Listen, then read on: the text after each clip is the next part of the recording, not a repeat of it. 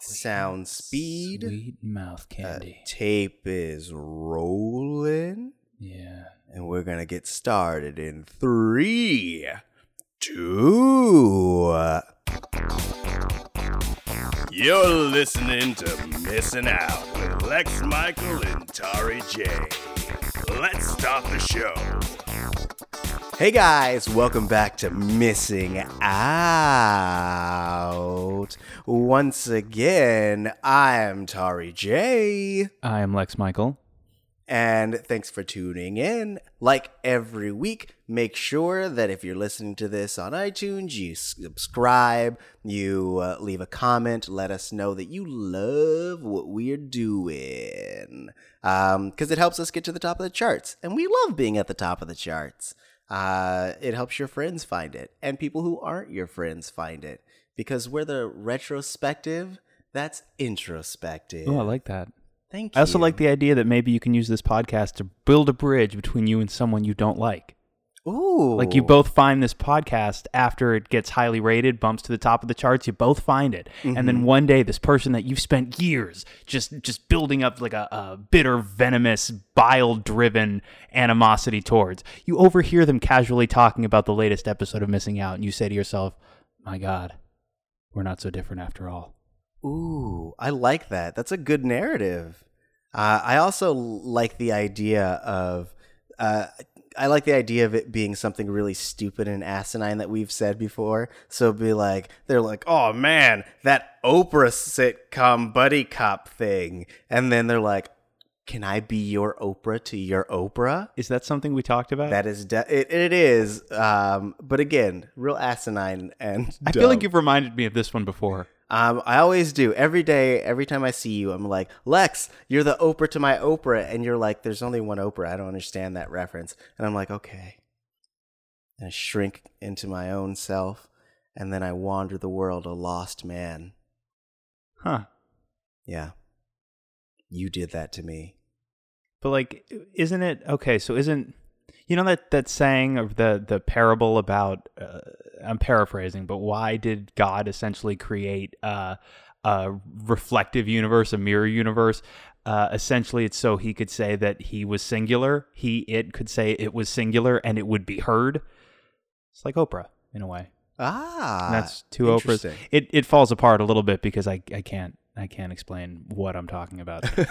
But I think we could all observe Oprah in that way. Yeah. I think people who are savvy and speak about mirror universes and singulars definitely get that. And anyone who knows Oprah knows that she's basically a god at this point. So like it tracks. Don't worry about it.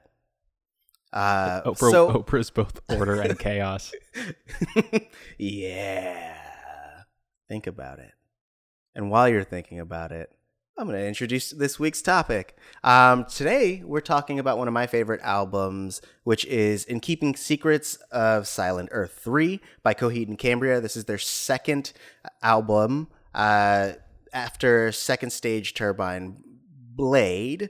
Their titles are really hard to say, but yes. And this came out in 2003. The band is fronted by Claudio Sanchez, and they are still going strong today.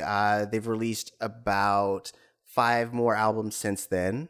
They also have side projects like Prize Fighter Inferno, and they've also started their own record label. That is Coheed and Cambria, and this is In Keeping Secrets of Silent Earth 3, the second studio album by Coheed and Cambria. Confusing. I'm already on the defensive as soon as I hear that. Yeah? Oh, I mean, well, so they had a whole motif going. Since the concept, it's a concept album, so the concept was already thought of and kind of percolating in Claudio's head. Yeah, so this is something that I need you to walk me through a little bit. So for context, here's what I knew about Coheed and Cambria before you said that I should listen to this album. What I knew, the sum total of my knowledge was, in high school, I had a friend who wasn't a fan.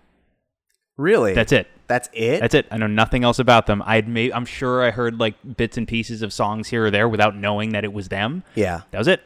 So your friend never elaborated. They were just like, "Hey, I don't know if you've heard of Coheed and Cambria, but I don't like them," and then walked away. Yeah, I don't even remember how it came up. That was the only association I had in my head is that in high school, just the one guy, not a fan, and I went, "Oh, all right."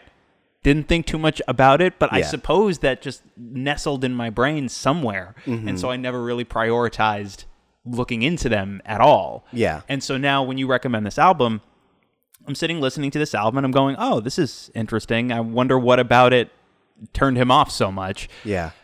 And then I like pulled up maybe the Wikipedia to read a little bit about the band and about the album, and I stumbled upon this massive expanded universe that the subject matter of this album is pulled from. Yeah. That I had no clue existed. And I need you...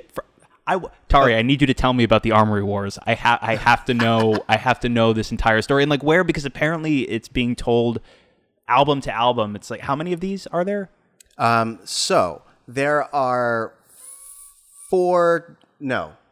Second Stage, Turbine Blind, In Keeping Secrets, Good Apollo 1, Good Apollo 2, and then 1.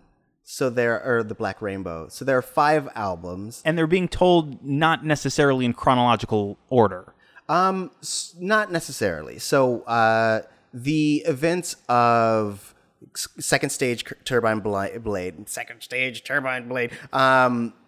it takes place at a point in the story after a big war has happened, and the Coheed and Cambria were part of a trio that were basically created as weapons, and then right, and they were. I read about this too. It's like Knowledge, Beast, and Inferno. Yes, I think. Okay, so I'm actually really proud of myself that I'm keeping even that much straight.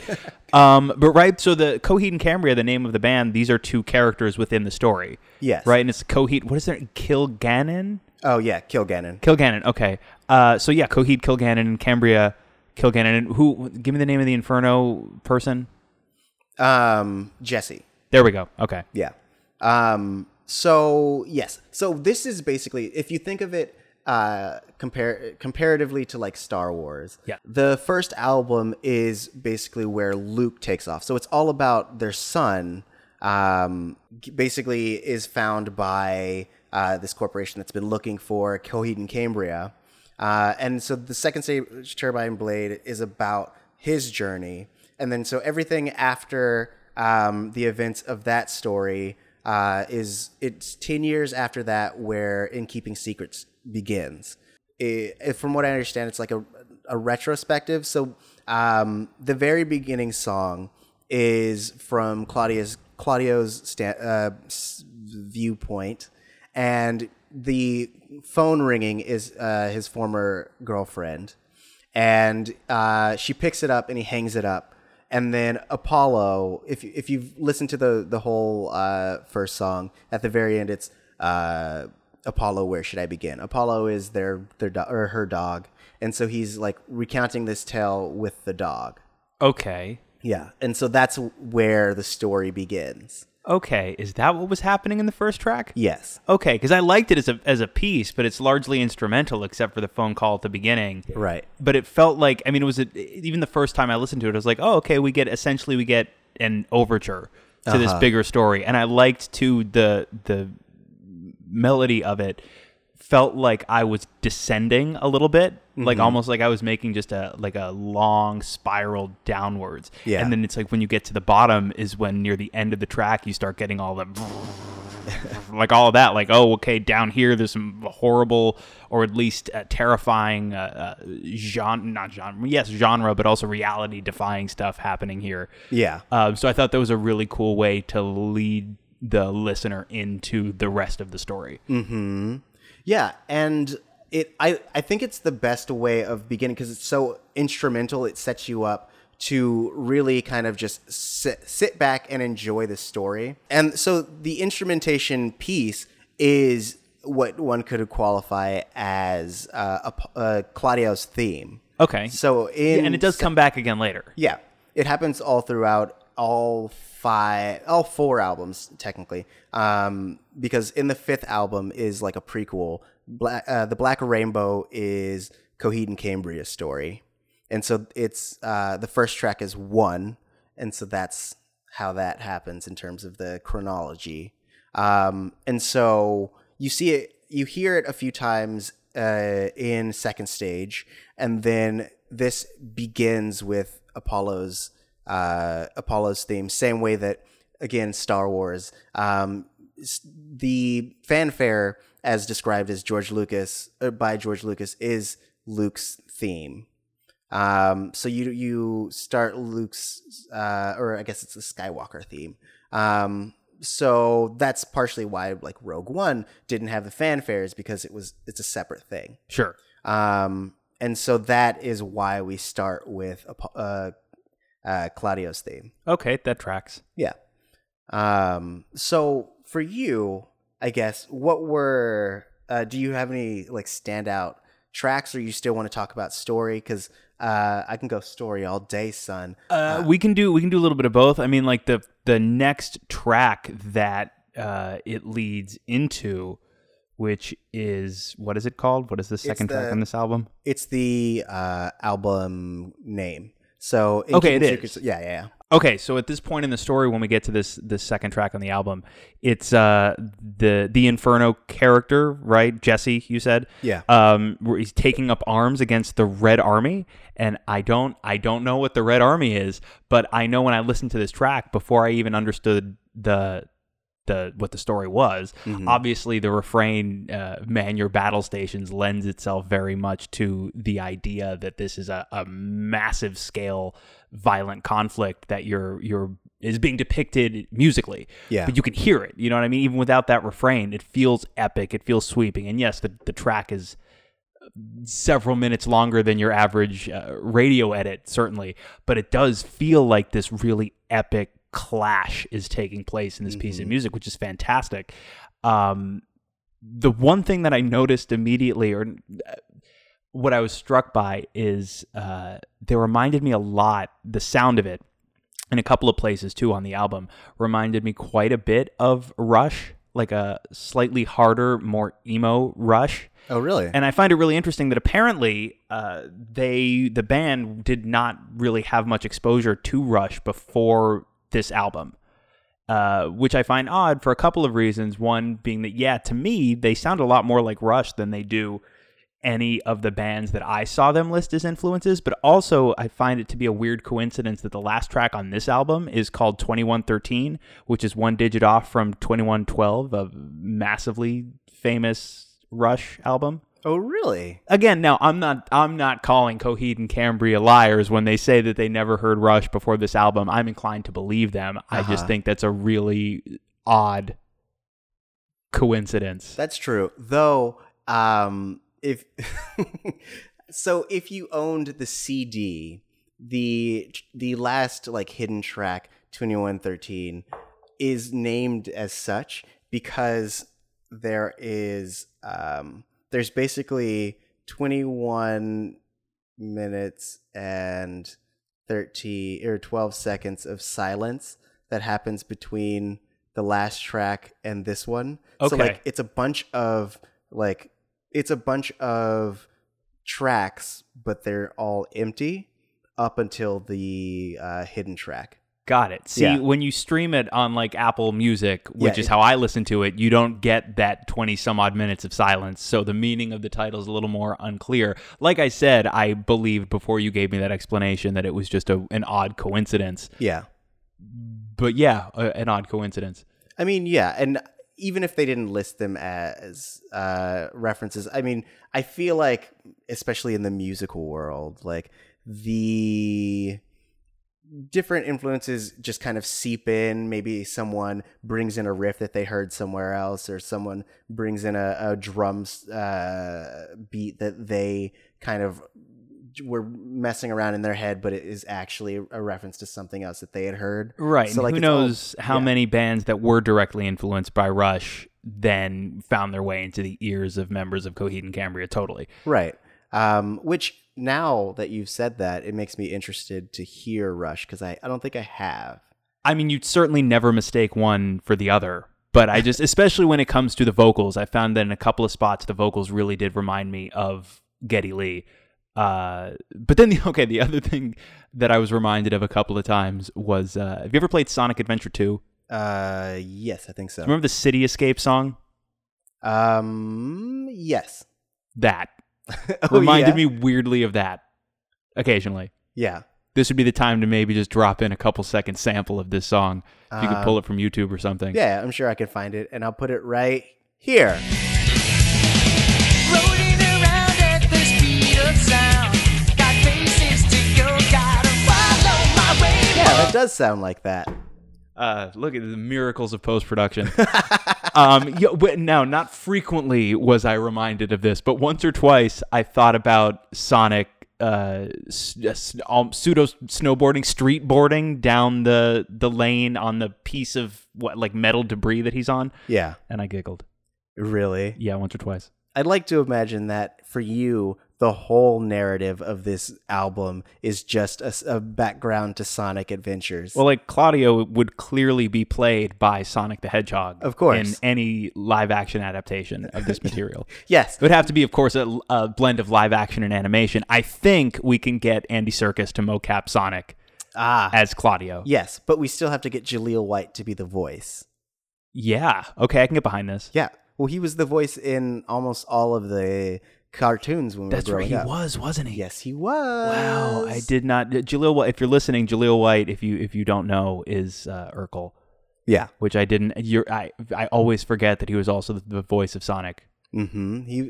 I can't think of Jaleel White without thinking Chili Dow. So here's what we do. We have Andy Serkis consult on the mocap. Right. We have Jaleel White do it because why not? He could knock it out. We just put the dots all over Jaleel. That's true. And then we get Andy Serkis to play who's the villain character? Robotnik. No, not Robotnik. The villain character in the story of this album is, here we go. Andy Serkis could play Supreme Tri-Mage Wilhelm Ryan. There we go. It sounds like a good meaty villainous part for Serkis to dig his teeth into. And then he's on set to help with the Jaleel White Sonic the Hedgehog mocap for Claudio. It'll be like, in Space Jam where Michael Jordan gets top billing, but Bugs Bunny is billed under Michael Jordan as if Bugs Bunny is an actor appearing as himself in the movie as well. Yeah. Despite, of course, being an illustration voiced by Billy West in Space Jam, it'll be just like that. So Andy Serkis, I'm more famous in the moment right now. Maybe we'll probably get top billing as Wilhelm, and then second billing is going to be Sonic the Hedgehog. Yeah, playing Claudio, but then of course brought to life by animation and Jaleel White.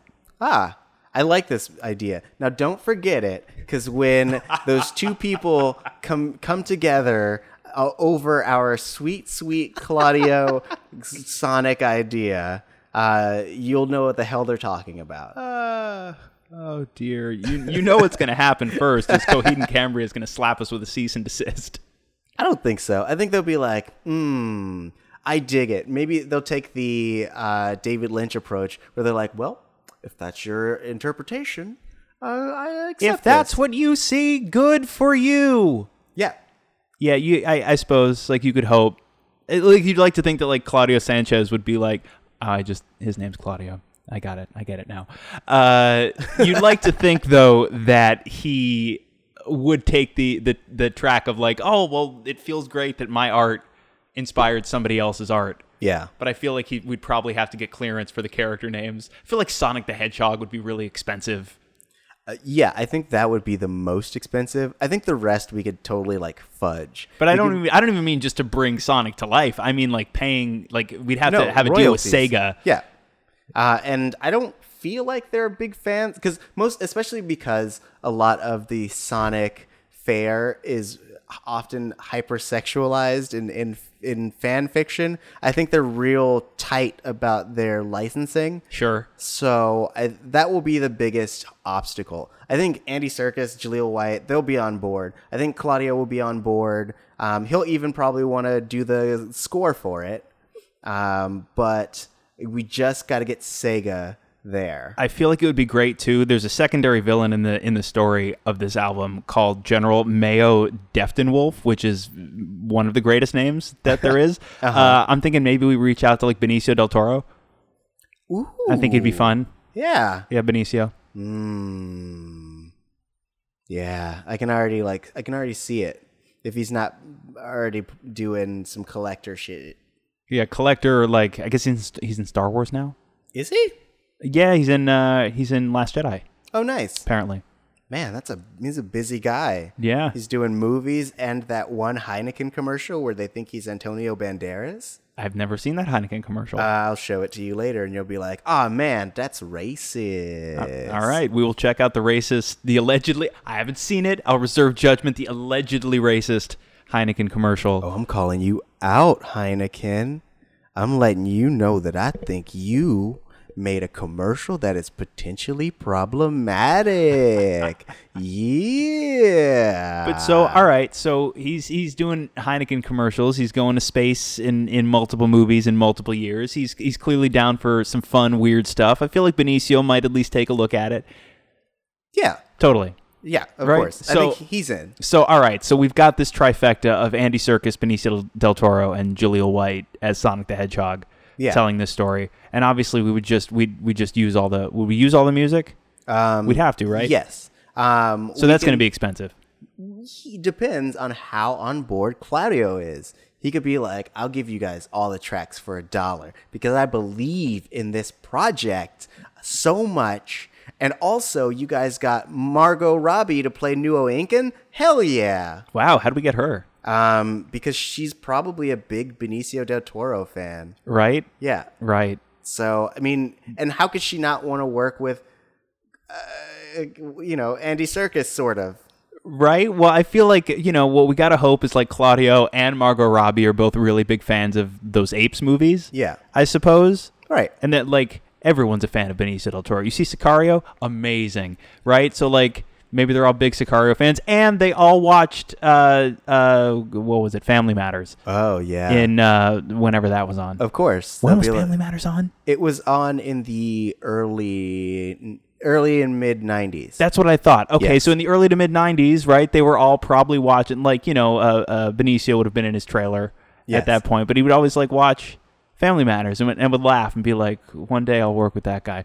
We got to hope. Yeah, I think so. And then at the end of the whole project, we can have them take a big group picture, and then it'll just say, "Did I do that?"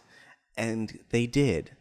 And then we will digitally replace Jaleel White with Sonic the Hedgehog course. in the photograph. Yes. And he'll get the photograph and he'll wonder what happened.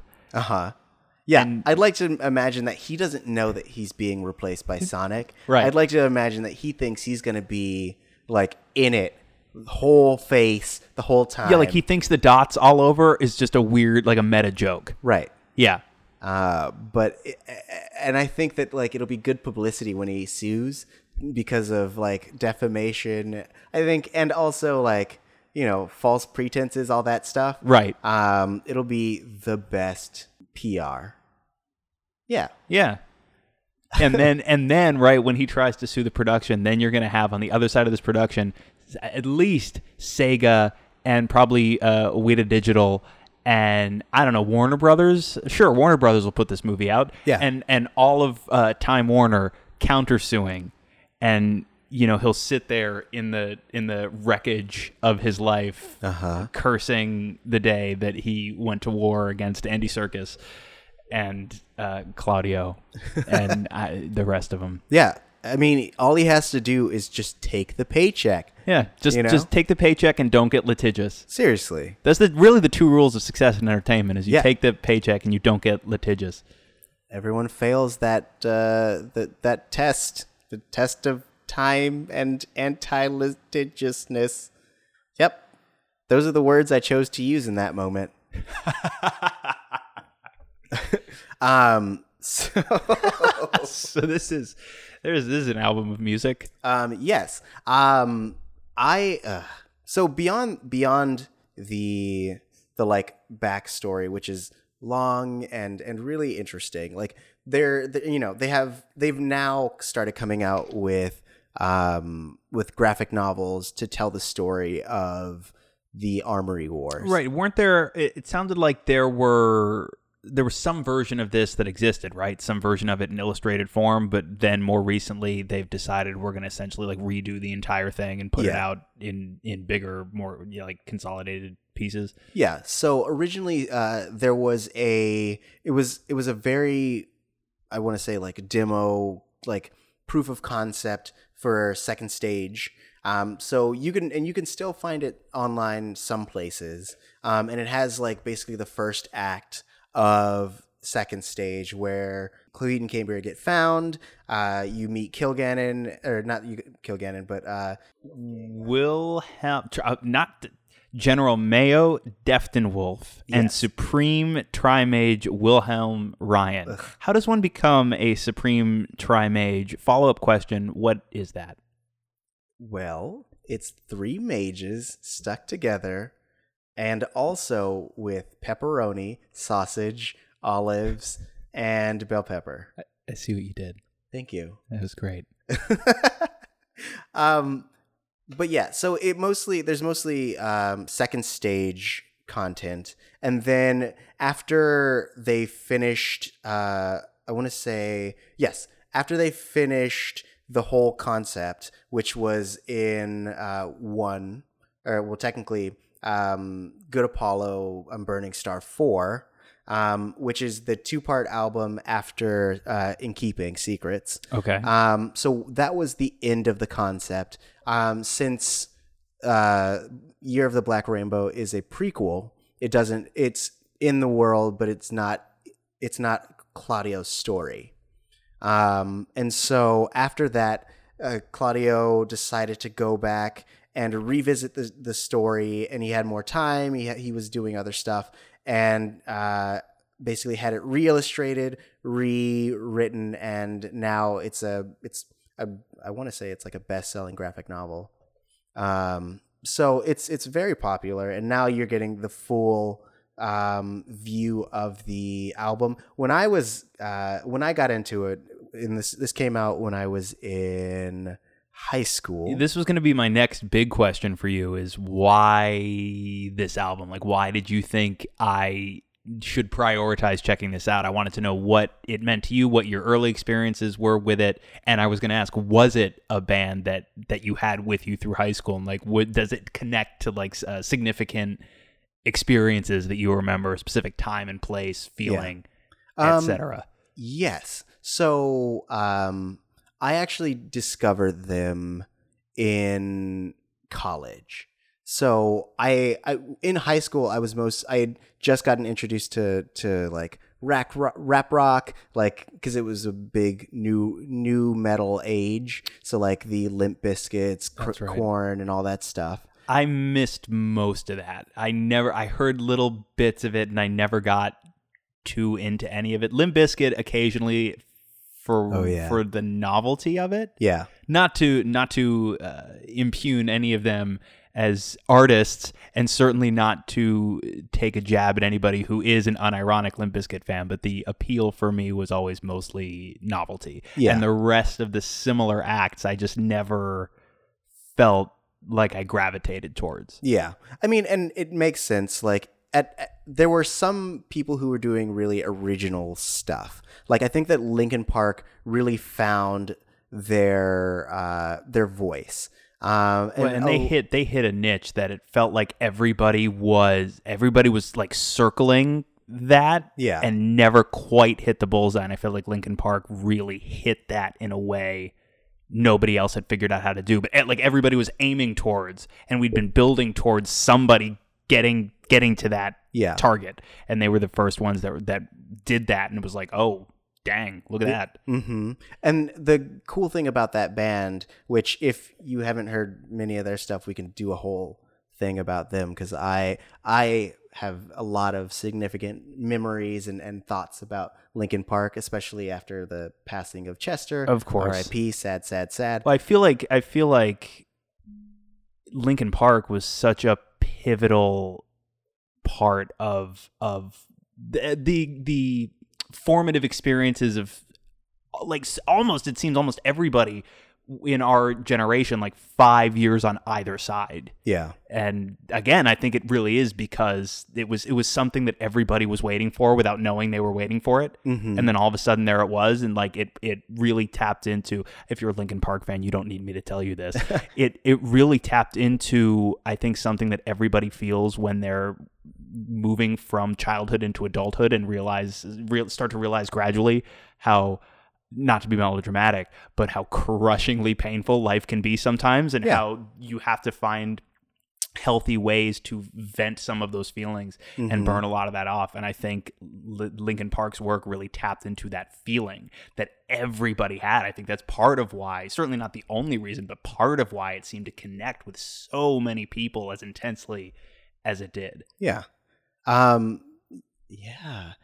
that feeling I also have for Coheed's music, which I only ran into by happenstance. A buddy of mine found a bunch of CDs, and he was like, you like rock music, right? And I was like, yes, of course I do. It's a broad question, but let's see where this is going. Sure. Right. So he just gave me a bunch of CDs. And so one day I was bored, and so I was just popping them all in, listening to a few tracks, figuring out which ones I liked, which ones I didn't. And then one of them was In Keeping Secrets. And so I just kind of started playing it. The first track really got me because I love orchestral music. Music really helps me not just organize my emotions, but also really inspires me to write and be creative. And so the first track got me, and also the title track, In Keeping Secrets of Silent Earth 3, that 13-minute song got me so inspired that like I had to listen to the whole album. And so, and in listening to the album, it just got stuck in my head, and I couldn't, it was inspiring me to like write so many things. And it also felt like it was speaking to me in that moment, because some of the songs were really tapped into kind of what I was dealing with at the time. And I just felt like it resonated with me so much. And so as I got into this album, I started diving deeper into their lexicon, because by this point, they also had Second Stage. They also had both Good Apollo and Burning Star 4 albums out.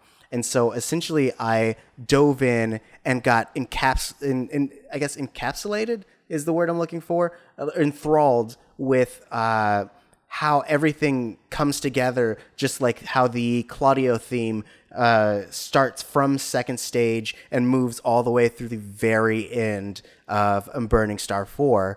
And just how like phrases, just little phrases that took place in one album will come full circle in another album and have such a different meaning and such like a crushing, like there's a track in the last album called The Fall of House Atlantic, which if you remember there's a track on In Keeping Secrets that is a favor in House Atlantic. Yes. So that's the first time you kind of get introduced to that house. And back when I was listening to it, the story was more ambiguous. Like it wasn't something that like Claudio was overtly being like, this is what this means, and this is what that means, and this is this. And so it allowed you to kind of go in and take the phrases that he's using and apply it in any way you wanted. So you could essentially create your own story from what's happening, because the story itself was up to interpretation. The way that Claudio writes is that he first thinks of his own personal analog, and then from there, he will write the song, figure out the melodies, and then as he's going through it, he'll figure out where it fits in the story. Okay, so I mean, again, and it's like I can't believe it took me until this conversation to actually make the connection. It's because I was trying to, in my defense, I was trying to keep all of the names straight in my head. Yeah. But of course, it completely tracks that if he's going to name the central character of the story after himself, there might be actually a specific intentional analog there. Yeah. And I could totally see, an element of this type of story certainly as wish fulfillment. and wanting to propel yourself through this series of escalating heightened experiences. That makes a lot of sense. Yeah. And it also, so if you follow the whole if you follow the whole story from beginning to end, it's also the story of his now current marriage, but his courting of his current wife. So that is a lot of it. And so in Keeping Secrets, there are love songs in there, like The Light in the Glass is basically a love song. It's about these two people who are together and the love that they share, and that person who leaves the light on for them and all that stuff. And so second stage is him courting her. In Keeping Secrets is their relationship, and then Good Apollo is like the roughest patch that they have. In that there was a moment where I guess he was ready to propose, and she had cheated on him, and so like Good Apollo for part 1 is so full of rage and angst and just bitterness, and then there's somewhat of a reconciliation in Good Apollo and Burning Star 4, and then by the time that you get to 1, or I keep calling it 1, but it's Year of the Black Rainbow. Right. By the time you get to Year of the Black Rainbow, they're like almost there. They've figured out who they are together. Okay. So I mean, it's blowing my mind how it seems like there really is, not just within the storyline that this album tracks, but across a large section of their large section of their discography. There's this massive universe there of massively interconnected continuity spread out across multiple albums over multiple years in a way that, to my knowledge, is not done very often. Now, of course, somebody listening is probably being like, "You fool! There's 15 bands that do this. If you were hipper, you'd know all of them. Get out of here, old man." But I'm not familiar with that many. Right. I know there's some loose continuity that pops up between King Diamond's albums occasionally. Yeah. And once in a while, I think he did an album that was a sequel to Abigail. But I don't know of too many others. I mean, I know that there are characters like David Bowie would take a number of personalities and reference them occasionally, like song to song, album to album, but not to this level of intricacy and mythologizing and world building. It would just be occasionally like Major Tom pops up in a couple of songs across his career. Yeah. But yeah, I have not seen too much of what Coheed and Cambria is doing on the level, the scope, the scale that they're doing it in terms of storytelling. Yeah.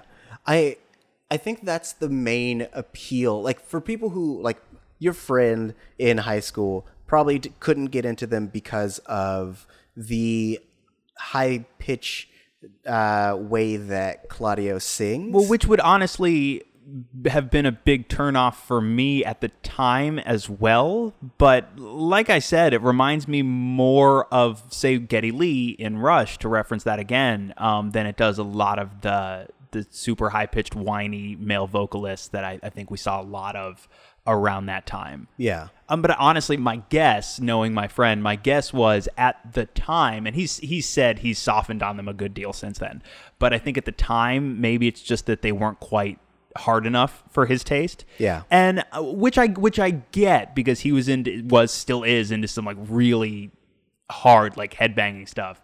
I was really surprised, again, not knowing a whole lot about the band before I listened to this album. I was expecting something way more emo and whiny. And I was really surprised at how there is definitely some heavily emotional stuff. Mm-hmm. There's definitely moments where they're letting out fear, anguish, things that are clearly meant to be a powerful rallying cry. But I was also surprised at the number of tracks that were real upbeat. Yeah. Like, a lot of the instrumentation was still aggressive, and it hits hard, but a lot of it was far jauntier than I expected going in. Yeah, there's this moment, like they go from the really sinister Camper Valerium 3 Al the Killer, where it's like da da da da da da da, to Favor House Atlantic, where it's just really like it's like a dance track. You know, like even in the video, it takes place in a bar, and people are just swinging their foot, singing along. You know, and I like that. Because you've talked about how there's this sweeping narrative across all of the albums, and it's interesting that they're able to keep that feeling and all the like balance the jauntiness and the depth, and also manage to vary their style up from album to album, keeping it fresh without like and always finding a way to grow as a band, which I think is really interesting, because especially if you're writing about the same subject, it's really difficult not to get in a rut and be like, yeah, I'm just gonna throw in Claudio's theme, I'm just gonna throw in Al the Butcher's theme, whatever, who cares, Right. you know? Can I tell you a really funny story? Oh, I hope you do. So this I was reminded when we were talking about when I was telling you about the relationship piece. So I was at a Coheed and Cambria concert last year, and they just had a child, Claudio and his wife. Okay.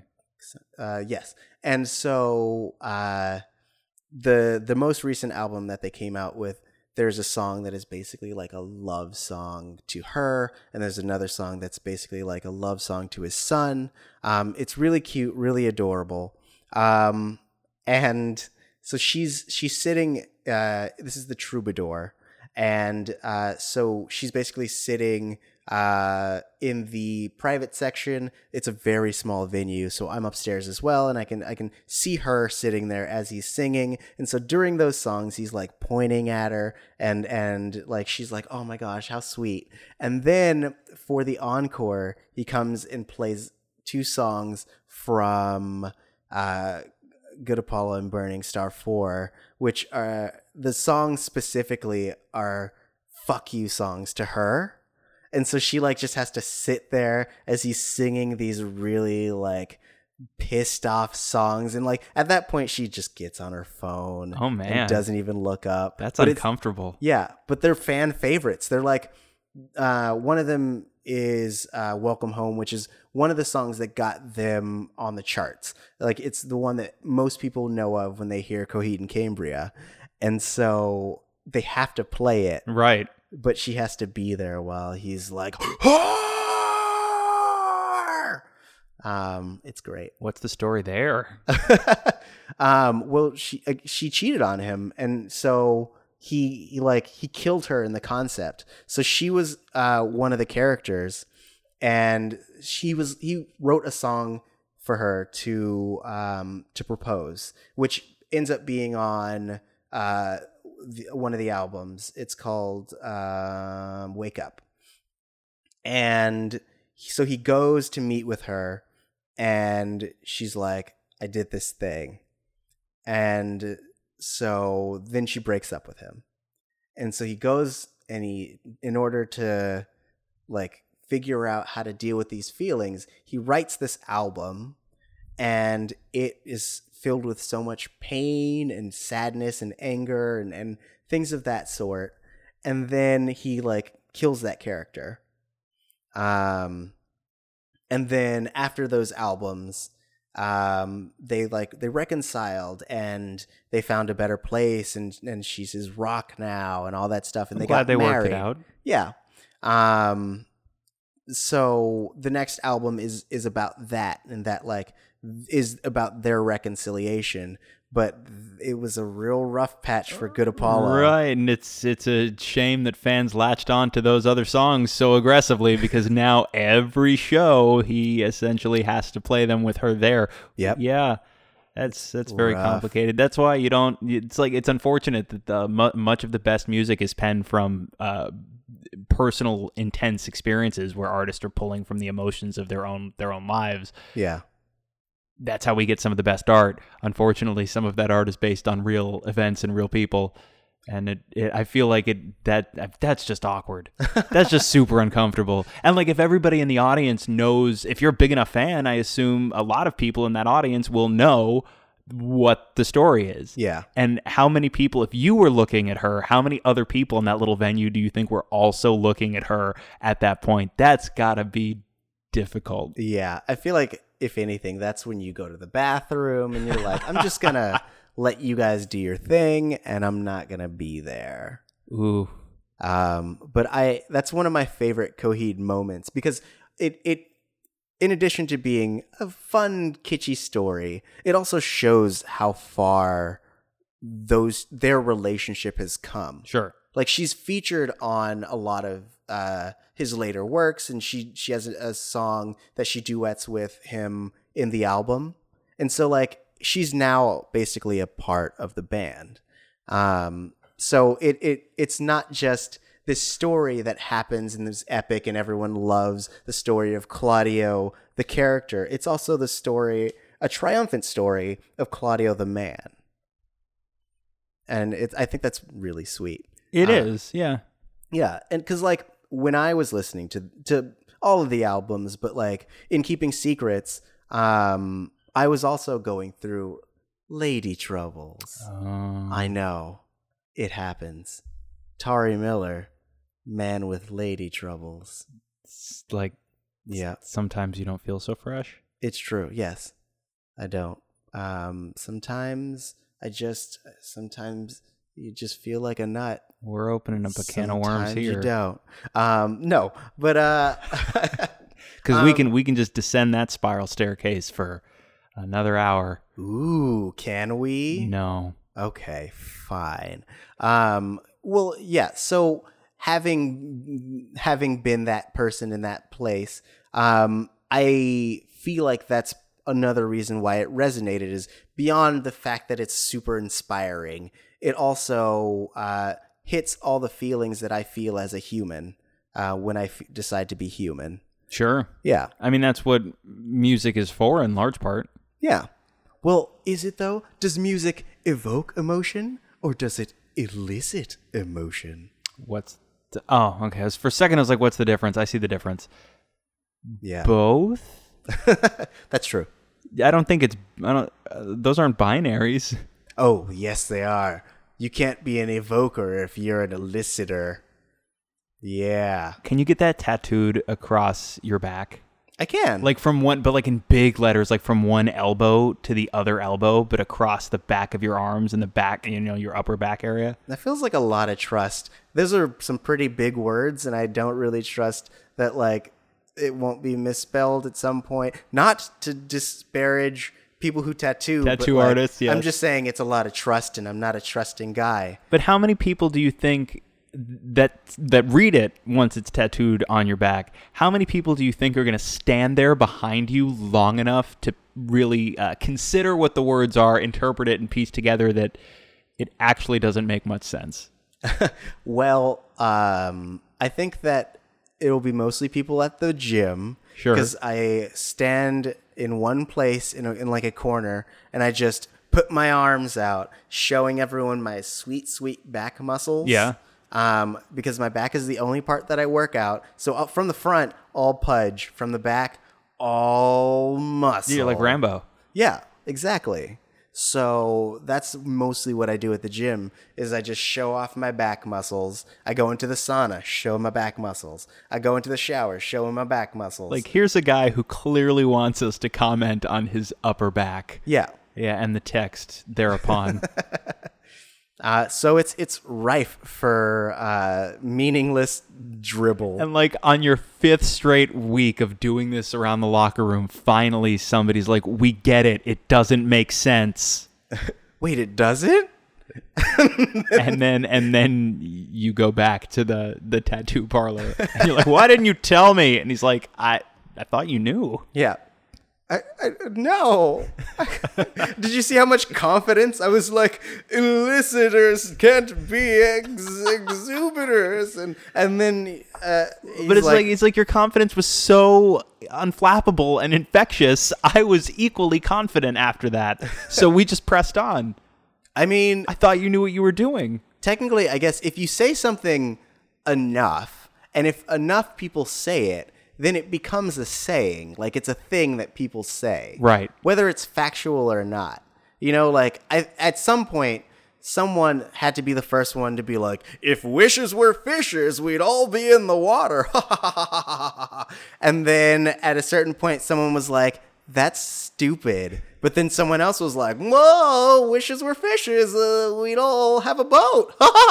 That doesn't track at all. If wishes were fishes, then we would just be surrounded by fish on dry land.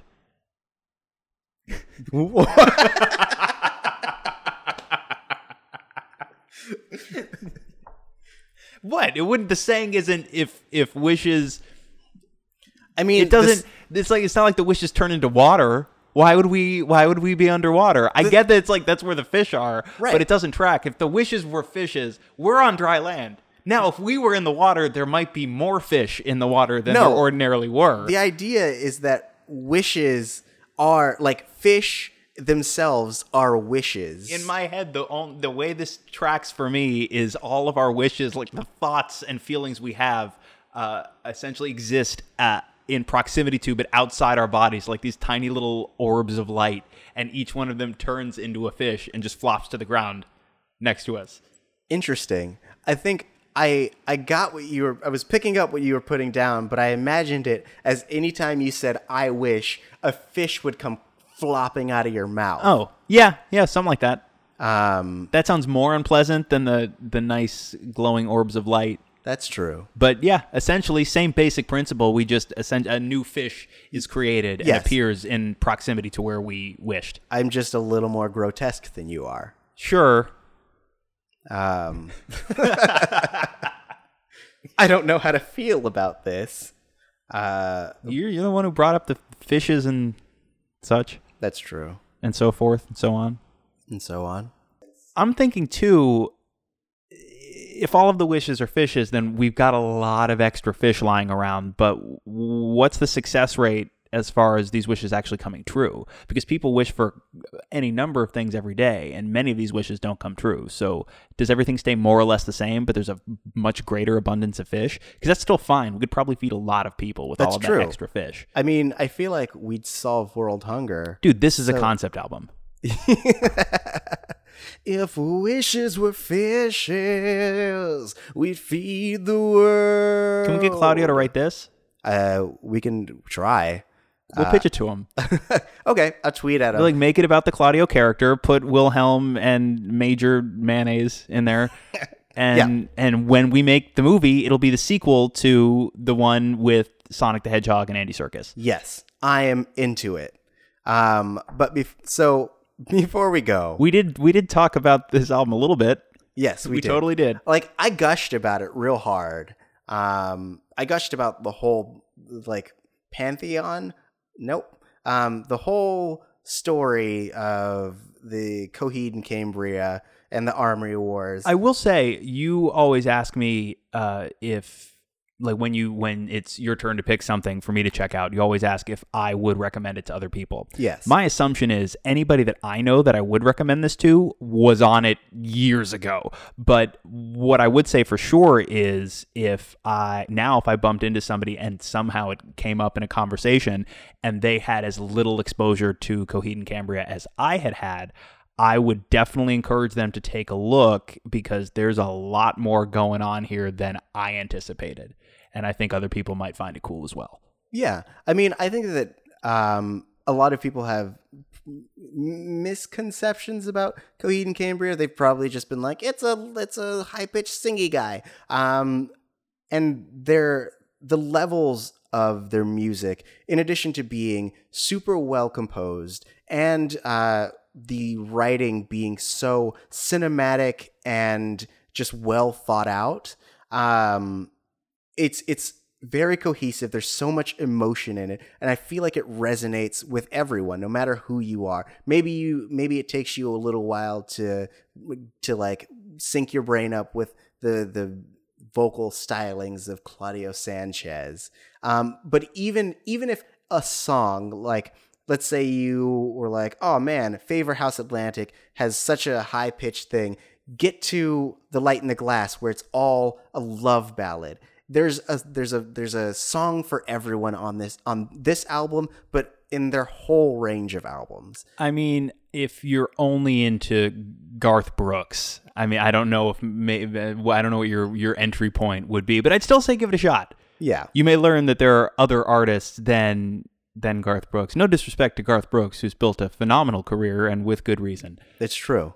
If you're a big Garth Brooks fan, I say the Crowing is good for you. Now, what would a Coheed and Cambria Garth Brooks collaboration sound like? Why don't we have Garth Brooks do a song on the Wishes Fishes concept album? Okay. I feel like, come on, that's a whole demographic that I feel like maybe we're not reaching otherwise. That's true. We got to get that Brooks bump. That's what we need. We need the Brooks bump. Yeah, you need your influencers, and Garth Brooks is the ultimate. This is quite possibly the longest sustained period of time during which I've thought about Garth Brooks, maybe ever. Oh yeah? Not even during his like weird emo rocker phase. What? Didn't he? That was Garth Brooks, right? That's something else I missed out on. This sounds perfect. Man. This sounds like a match made in the South. No thanks. But okay, I have one more question for you. Yeah. Not as applies specifically to this album, but I wanted to ask you really quickly about concept albums in general, and about, like, are there any, if somebody asked you what your favorite concept album was, maybe you'd pick one of Coheed and Cambria's, but are there other concept albums by other artists that have grabbed you in a way, maybe not to the same extent, but in a way you find similar? Let me think. That's an interesting question. So I do gravitate towards concept albums, and even if an album isn't a concept album, I find myself layering in my own concepts. So slightly related to Coheed, I had mentioned earlier that they have their own record label, and so they signed this band called Thank You Scientist, and their albums, the lead singer has a very Claudio feel to him. But their songs, they feel like a jam band version with the addition of their 7-piece band, with a violinist and a trumpeter. Maybe I'll have you do that one next. But Thank You Scientist, their music and their albums feel like they have a very rich concept, specifically the one that they just came out with, earlier this year or late last year. Stranger Heads Prevail. And so that is probably up there. But I think that if I were to choose one that really, without its own universe that's been created, there's a concept album, Francis the Mute by the Mars Volta, which is essentially, most of the lyrics are a combination of English and Spanish, and it's based on this diary that the lead singer found in a car, and it's the story about this guy's journey to find his true parents. He was, if I remember correctly, he was an immigrant, and he was looking for his parents, either in America or Mexico, and he chronicled the whole thing, and you never really know if he made it because that the diary doesn't go that far. But like, that concept album, it's really instrumentally, it's really striking. Like, this is the one I think I'd mentioned on another episode that has the 30-minute song with about 6 minutes of words, and then 20-something minutes of just instrumental. This vaguely rings a bell. Yeah. So Francis the Mute is probably one of my favorites, by Mars Volta, and also one of my favorite concept albums, because it's a lot of things that I don't. It's a lot of things that you don't encounter very often. It's very exciting instrumentally. The vocals are amazing. The lead singer of the Mars Volta, his voice ranges so much. Like, he can go really deep, he can go really high, and there's just a certain melancholy to some of the songs that like hit you really deeply in the heart. And so that, I feel like, is probably one of my favorites. And I would love to have you I'd love to do an episode on just the Mars Volta as well. Okay. Because It's another band that I, to my knowledge, have never really listened to at all. Ooh, girl, you missing out. Girl, you don't even know. Girl, you don't even know. But yeah, so that is the answer to that question. Before we go, do you have any last comments? No, I mean, I think I hit most of my bigger thoughts. And like I said, I actually would encourage people to look into what Coheed and Cambria has done creatively, because I think it's really interesting. And again, I'm sure I'm going to go home tonight and I'm going to think of like 10 artists that have done concept albums where they continue a story from one album to another. But again, I'm not familiar with anything this sprawling in this way. So yeah, like I said, I would definitely encourage people who have maybe held back, maybe slept on them for a decade and a half. Go give it a look, because it still may not be necessarily your cup of tea, but I think you would have to tip your hat to how ambitious an overall project it is. Yeah. I'd agree. And this being one of my all-time favorite albums, I would recommend it as I did to Lex, and I'd also just encourage you to really get into Coheed. Keep them making albums, because I need them in my life. If they were gone, I'd be sad. And you'll be sad once you start, and then you get deep in this world, and oh man, you don't even know. You just need it. You need it. You need it. You need it. Like bread. It was a dough joke, because you need bread. Got it. Okay. The audience got it. Keep up, Lex. Anyway, that wraps us up. Let us know what you thought of the album, and also what you think of the phrase "if wishes were fishes." Let me know what your interpretation of that is. You can hit us up at Missing Outcast. That's MISSINGOUTCAST on Twitter. And then you can also hit us up on our personal Twitters, which is, mine is Tari J, TARIJAY. And I am all over social media at the Lex Michael. Awesome. And again, I have to encourage you to please go onto iTunes and leave us a rating, leave us a comment. 5 stars if you love what we're doing. That just keeps us making these episodes, and it helps other people find it, and lets us introduce other people to stuff they're missing out on. So don't be sleeping on this, son. Leave us some comments. Leave us some ratings, bro. Let us skyrocket to the top, baby. You know, don't be holding us back. Bond with your enemies. Hell yeah. Hell yeah. Like bread. Bye.